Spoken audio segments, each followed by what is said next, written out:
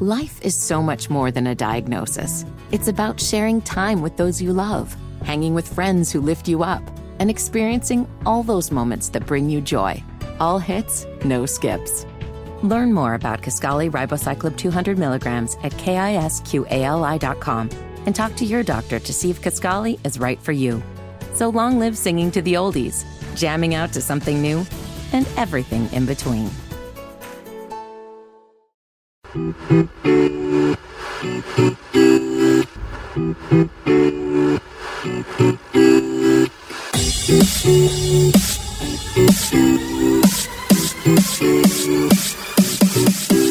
Hi guys, Will Pelagic here for Crown Corner as we get you ready for the week that will be for Charlotte FC against Necaxa.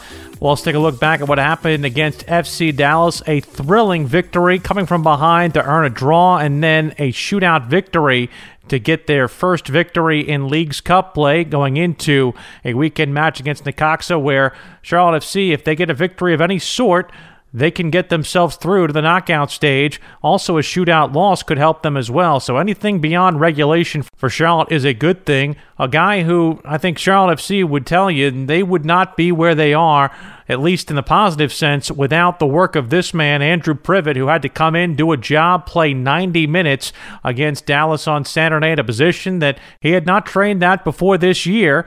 Primarily a midfielder, but they'd stuck him at center back alongside Jan Zabaczynski to start the game last weekend, and also against Montreal coming in for the injured Guzman Carujo. It's been a lot to try and get him used to, but he has definitely been a good teammate and a good asset to Charlotte FC with the injuries that they've suffered to the back line. I had a chance to catch up with Andrew Privett here for an exclusive on Crown Corner, and I started out by asking him how difficult that move was to the back line. Moving into that center back role, it's been a lot of learning, a lot of new things to add to my game here and there, and spending time with Crown Legacy, where they have used me primarily as a center back, whether that's in a 4 or a 5, and being in that role has given me some game experience at that level, and then being able to convert that to the first team has been useful. So when Christian Latanzio or Jose Tavares comes to you and says, hey, we want to use you as a center back when you've most primarily been used as kind of a 6 or a midfielder, what's that conversation like? What traits did they tell you that you had that made you something of a fit for that position? Yeah, I know in the way we play, we like to have guys that are good, calm on the ball, can pick passes, and the way we play is we like to transform.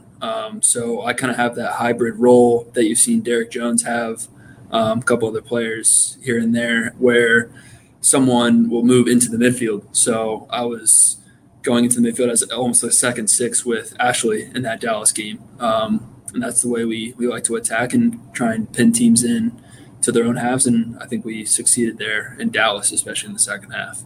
So take me back to Montreal. The injury happens and Goose goes down and Christian Latanzio comes to you. This is something that, like you said, you've been training for, but what is it like in that moment when you're going in? And basically, I know you'd played for Charlotte FC during Open Cup play, but for the first time in an MLS match against Montreal, what was that like?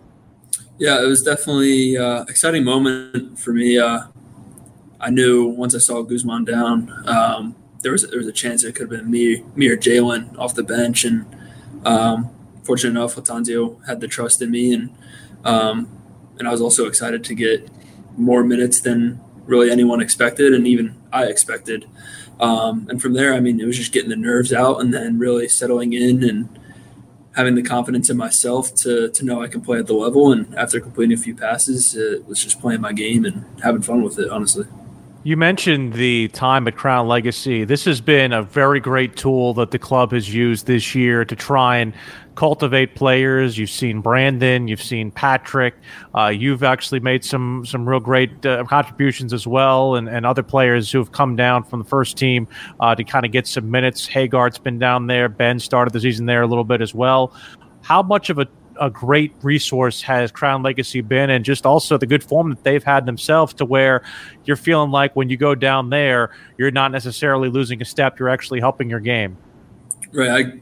I 100% agree. It does help you out because if you're not getting minutes with the first team, not only just to build game fitness, but to stay sharp, then you can bring that into first team training, and you bring that in and you're competing to earn a spot. And then if you can earn that spot, you got to fight to keep it every single day. So it's really just staying sharp and ready to go and staying ready for that opportunity. What kind of humility did it take there? Because I know you sit there, you sign a first team contract, and you're expecting, to travel with the team every weekend. You're expecting to be on the bench or at least work your way in a starting 11. What kind of, maturity does it take from you to make sure that, hey, an assignment to Crown Legacy is looked at as a positive as opposed to a negative? Right. I think there's got to be balance to it. Of course, you can be disappointed, but you also have to have the mentality that you can use these second team games as an opportunity to showcase what you can bring to the first team. As the coaches do watch those games, and you got to bring your best every day. So there's value there, and really just using that as an opportunity to showcase what you can bring to the first team. How much did it help seeing what Brandon and Patrick have done specifically with their first chances to really star and shine? Brandon got the brace against Chicago. Patrick got the big late equalizer as well against Seattle. Having those guys get in moments where they shine right away, how much did that help you from a confidence standpoint when not only you go in against Montreal, but you put in a 90-minute shift against an FC Dallas squad that was really tough to break down? Mm-hmm. Yeah, I think it kind of boosts each other's confidence, and it's always good to see other guys in your situation as well as rookies doing well, and it kind of sets a high bar that you also want to meet yourself. You want to be right there with them, and I think both Patrick and Brandon have taken their chances really well, and I'm happy to do the same and kind of meet them at that level. So from a learning standpoint, I know a lot of this, kind of had to be done on the fly in Montreal and then in Dallas, I'm sure, through the week. Was it more talking with Jan? Was it more talking with DJ? Because you said that DJ is probably the player from a profile standpoint that fits what they're asking you to do the most. What were those conversations like in the week leading up to Dallas? Yeah, definitely taking in a lot of new information, but also training in that same role. I felt prepared and I knew what was expected. And then I think since my time being here, I think a lot of the veterans and guys who have more experience have been great in helping me out and giving me little tips and pointers in between drills throughout practice. And Derek Jones, DJ, has been great with that. Jan, Brant, Ashley, even, and Scott Arfield, since he's been here, have been really, really great to learn from. This team has added some midfield assets. You mentioned Scott. Ashley was added before the season. Breck Dahara, who is somebody who was brought in a summer transfer window. I think it's kind of a double-edged sword because anytime they bring another midfielder in there, that obviously ramps up the competition for you. But how much can guys like Arfield and Dahara, Ashley, players of that nature who have experience, how much can those guys be a resource for you when your number is called? Yeah, I mean, even in Montreal, they were the first guys, Ashley and Scott Arfield, they were the first guys to encourage me, even through little mistakes, just to keep that confidence high and let me know that I'm doing well and doing the right thing. And that really goes a long way, just keeping my own confidence and knowing that I can play at this level. Andrew, looking at the game itself from Friday night, seeing what the team was able to do after going down a couple of different times and obviously getting the late equalizer from Ben to force a penalty shootout and get really the first positive result that this side has seen in quite a while. What does that mean for a team knowing what you have in front of you on Saturday against Necaxa? Because I know for a lot of the last couple of weeks, even in some of the draws, there's been a bit of a, I don't want to say emptiness, but feeling like the team could have earned more out of some of these contests. Yeah, absolutely. I think there's been a string of results where we've been on the side of feeling disappointed and as if we're just a few steps away from having a better result in a lot of these games. And we've proved in Cincinnati that we went up against them 2-0 and unfortunately gave away that lead. So it proves that we're not far off from the very top of MLS. And I think the tie in Dallas, fighting back twice, just shows the fight within our group, considering the circumstances away in a hot climate, and then bringing that momentum to this weekend and in a game that we have to get a result. I think we're ready for it. I know you mentioned the situation that happened in Cincinnati with dropping the 2-0 lead there, and there have been a lot of things that have been said about the team defensively. I think you guys have been making some great strides in trying to at least lock down some of the open space areas. Where do you feel like you guys are from a progress standpoint and making sure that some of those things are more tightened up than you want them to be? Yeah, and it goes back to training and looking at film, and we look at things after every game, and learning, seeing where we've gone wrong in games and also what we've been doing right, and try and have more positives. In terms of your time in not only growing up, but you grew up in the DMV as I did, so I can at least identify from that perspective, as did Ben Bender, which you guys I know had a little bit of an overlap in the academy level and also played against each other a lot in high school, and obviously going off to Maryland and Penn State both, you were in the same conference, so from that aspect there was at least a little bit of overlap. What was it like to walk in your first professional contract and at least see a familiar face? It gives you that first sense of comfort, knowing that you know someone pretty well as you walk in the door. So it's always nice having someone from your area and also someone you grew up a little bit, both playing with and playing against, for I don't even know how long, maybe a decade, at all kinds of levels before coming to the professional level, and we kind of had a similar path, which is also nice. Did you always know about his cooking prowess, or is that something you've only learned about since he's come here? Only recently, since I've been here. I didn't know he was such a cook until he started telling me his stories and showing pictures of what he makes. So the fishing was something I think we all knew about. We knew about the fishing stuff, but the cooking thing has kind of come on a little bit. Yeah, that one's new to me. In terms of just what those battles were like with you guys when it was in high school, and obviously playing similar if not the same position, what was that like, being able to compete against him and now have him on your side, and honestly, who got the better of some of those? Was it you, was it him, or was it a mix? I think we went back and forth quite a bit. I want to say in high school I may have gotten the better of it with that team, and then when we got to college it was really back and forth.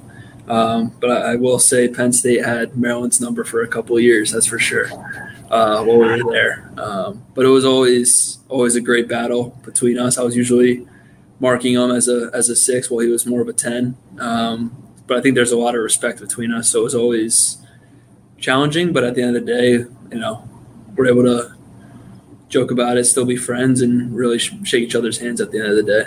Now, will there be a side bet for the games this year, whether it's football or soccer or anything that comes across? Yeah, we haven't gotten around to it yet, but we have to get into that. As I say, I don't want him sizing you up for a Terp jersey come the fall. I don't know if I need that in my life. Was it? I guess having Maryland right there in your backyard and knowing the soccer history, were you recruited by Maryland at all, or was it only Penn State? I wasn't. It was only Penn State. I actually looked to get recruited. I know a bunch of teammates of mine at the club level were going there, but Penn State really had their eye on me and seemed like the best fit to me. And I was also happy to go against my home state school, and that was always a fun game, fun rivalry. I was about to say that does bring about a little bit of a little something extra for you, a little extra motivation. And, of course, the success you had at Penn State obviously very much precedes itself. So you definitely was able to hold your own. And lastly, for me, going into Necaxa, how difficult is it to prepare for a side like this when you really only have, the one game against Dallas? You do have some tape against the other teams in Liga MX, but how much of a different challenge is this with the way this tournament sets up and having to play a team that is at a different spot during their year than you might be? Right. So I know they're in the beginning of their year, but I think every game we try and treat it the same. We know it's not an MLS team, but it proposes, the same challenges. Can we get 3 points? Can we win the match? And we watched film and saw them play against Dallas the other night. Red card didn't help them, but we take what we can find and try and use that to an advantage. I know that being in Dallas, it was maybe a different atmosphere. I'm curious the way that you'll step into the game on Saturday because the league play has stopped for the month or whatever it takes and to get to the end of this tournament. And it's not like Open Cup play where you're playing it concurrent with the domestic season. Will it have a different feel for you in a sense? And, I know that you want to try to make everything kind of feel the same, but will it feel different, especially if you get past Necaxa and into the knockout stage? Will there be a different feel to these games as you go throughout this tournament, provided that it can go beyond Saturday? Mm-hmm. I think a little bit just with the Leagues Cup setup and knowing that although it's group play right now for the second match, it really feels like a knockout game because we have to get a result. And then from there, it's win and go home. So I think it gives a little bit of a different aspect than the regular MLS play. But even considering where we are there, it kind of feels the same way. It's kind of win or go home. We got to get some results and build up some momentum. Well, we were very happy that you were able to make such a successful debut happen and also continue to help the club. Love what you've done over the course of this season and look to try and make sure that not only is your rookie season successful, but your entire time with Charlotte FC is successful. Appreciate the time, Andrew. Good luck rest of the way. Thank you. I appreciate it. You have a good one. It's Charlotte FC's Andrew Privett, and I'm Will Pelagic. Thank you so much for joining us on Crown Corner. Jessica Charman rejoins me later on this week to recap the Dallas victory and get you ready for Necaxa. That's a WFNZ-only contest with Charlotte FC and the club from Liga MX. A win of any kind for Charlotte FC has them win the group and move forward to the next round. A loss in a shootout against Necaxa would move them through as the second team in Group S4. A regulation loss, however, means Charlotte FC's tournament is done after Saturday.